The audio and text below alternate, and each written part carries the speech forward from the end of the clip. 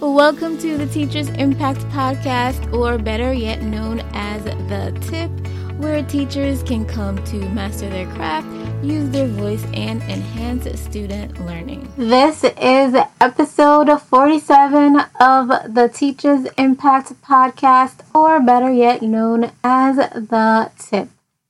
On this episode, we'll be talking about building a healthy classroom culture of learning. Building a healthy classroom culture is one of the most important things we as teachers can do to facilitate students' growth and development. If you're looking for some unique ways to build your classroom culture and to build a culture of learning, then stay tuned because on this episode, you will learn some of these unique ways. The first way to build a healthy classroom culture of learning is to listen to students' ideas and implement them when possible. And I have a great example of this.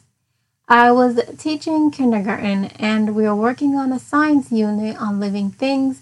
We talked about how we need air to live and to do other things.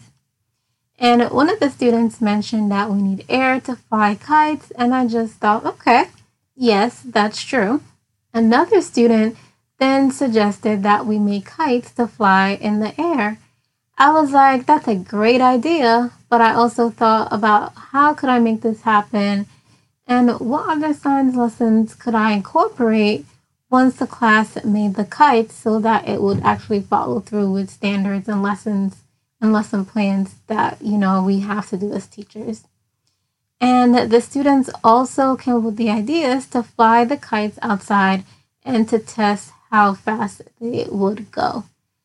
Obviously, they gave me another great idea of how to include in my lesson plans and also to make sure that we can get some standard alignment. And this is actually from the kids. So I decided to make sure that I get all the materials. I used a lot of the materials that I already had in the classroom, like construction paper, yarn, and a hole puncher to make it as easy as possible for myself without having to go and buy new supplies. And that actually worked out really great. And the children ended up making the kites and loving them. Once the children took the kites outside, they were so happy and excited. And I cannot tell you the feeling when they're outside flying their kites, just running around and walking. And it was just a really good feeling. And I tell this story because so you can see that I was open to the students' ideas and actually took action. It was work at first, but it was one of the best things I did because I saw my students so happy and excited. And this built a healthy classroom culture of learning because the students knew that their ideas were valid, that I would take them into consideration and actually follow through.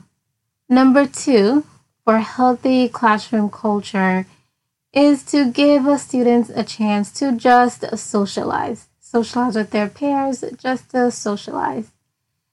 And as teachers, I know we have a lot on our plates between teaching, lesson plans, and everything in between. We're just exhausted. But sometimes students need time to just talk with their peers. Usually at the end of the day, I'll give students the time to just talk in the classroom. You'd be surprised to hear the things that they talk about. This helps them to be able to speak freely without restrictions, which helps them to feel safe and creates a healthy classroom culture. The third way to create a healthy classroom culture is to model embracing mistakes. We're the instructional leaders of our classroom, and it could be hard to admit when we've made a mistake. Sometimes we may have not assessed the situation correctly or blamed another student for something they didn't do.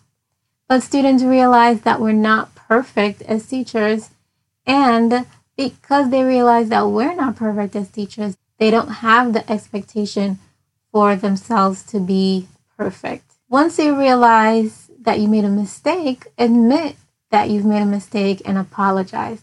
The student will see this and will be more willing to do the same because you have modeled this behavior. And I noticed that when I made a mistake in my classroom, the students are very forgiving, at least elementary students, the students that I've worked with. They're very forgiving. They'll say, it's okay. They're very forgiving. So model embracing mistakes. Your students will definitely appreciate you, and it will help to build a healthy classroom culture. The fourth way to build a healthy classroom culture is to encourage students to be problem solvers. And when I say problem solvers, I'm not only talking about math, but I'm talking about everyday problem solving, such as how to deal with relationships, how to handle a conflict.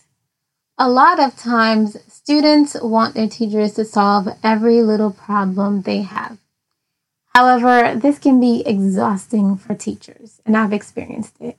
The one question I always ask my students is, how are you going to solve the problem before I jump in to give a solution? At first, they'll say, I don't know, but after a minute or so, they're actually able to give you a viable solution. And this will make them feel able to handle problems in the class, thus creating a healthy classroom culture. So giving students the opportunity to solve their own problems takes the load off of you as a teacher to stop solving all their problems, and gives them the ownership and the confidence that they can solve their own problems, thus creating a healthy classroom culture. The fifth way to build a healthy classroom culture is to have a fun, okay? When students are on brain breaks, sometimes it's fun to just join them and let them see your silly side.